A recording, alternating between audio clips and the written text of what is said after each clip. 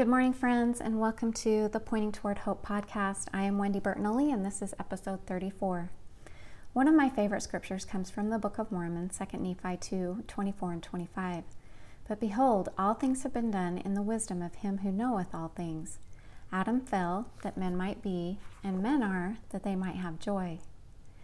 In Dallin H. Oak's talk, Opposition in All Things, he says, "Our mortal life was never meant to be easy or consistently pleasant. Our Heavenly Father knows that we learn and grow and become refined through hard challenges, heartbreaking sorrows, and difficult choices. Each one of us experiences dark days when our loved ones pass away, painful times when our health is lost, feelings of being forsaken when those we love seem to have abandoned us. These and other trials present us with the real test of our ability to endure. When sore trials come upon us, we are faced with all kinds of new and difficult choices, and many times these decisions and choices that we have to make seem impossible to end up with a happy result. However, the Lord does want us to have joy in this life. That is why we were sent here. The choice that Eve made when she chose to partake of the fruit provided the opportunity for life to begin for us. In the midst of what Adam and Eve believed was a big failure, God turned it into something beautiful and joyful. Was that the end of their trials? Of course not. They had only just begun to learn the answers to the questions that they did not even know they had. In order for us to progress and be able to make choices and have agency, opposition has an essential role. In 2 Nephi 2:11, we read, "For it must needs be that there is an opposition in all things. If not so, righteousness could not be brought to pass. Neither wickedness, neither holiness, nor misery, neither good nor bad. Wherefore all things must needs be a compound in one." Elder Oaks continues, "From the beginning, agency and opposition were central to the Father's plan and to Satan's rebellion against it. As the Lord revealed to Moses in the council of heaven, Satan sought to destroy the agency of man.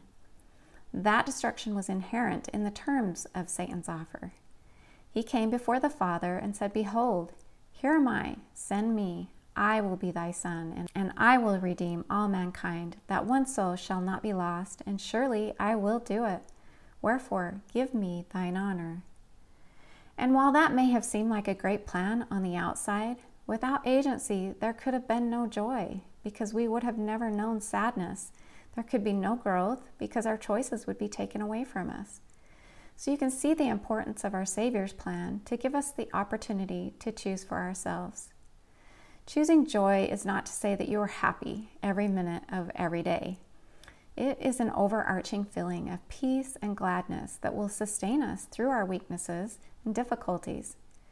In today's changing world, we are taught to believe that everything is about equality, and to a certain extent that is true. We are equally all of God's children, and He equally loves us all. But unfortunately, we are not equally born or raised in the same situations. But God is no respecter of persons.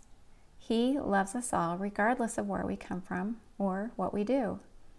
In contrast, the adversary is the one that wants to control us. He has a great hold upon the hearts of people in the world. He wants us to believe that our choices do not have consequences, that we can do anything we want that makes us happy, regardless of how it may affect others. And that is just not God's way. In order for us to learn how to have a joyful heart, we have to make the tough choices and take responsibility for whatever the consequences may be. When you pondered upon the questions that we talked about yesterday, who am I? Why am I here? Where am I going? What did you learn about yourself? Did you get down on your knees and pray to understand? Those really are some deep questions that many of us struggle with all the time. Finding true joy is a journey, but once we find it, we will know. It will sustain us when things become difficult.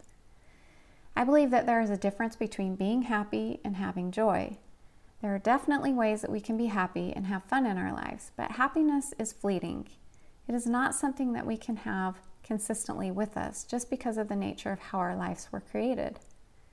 Joy, on the other hand, is a sustaining feeling. It can be with us even in the sad times and difficult trials, but we still have to choose it. And the truth of the matter is, we must learn how to discover deep and abiding joy by trying, by making difficult decisions and choices for ourselves. God will not live our lives for us because He wants us to know for ourselves.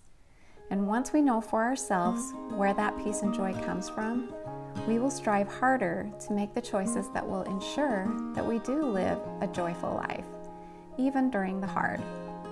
Have a great day, my friends. Talk to you again tomorrow.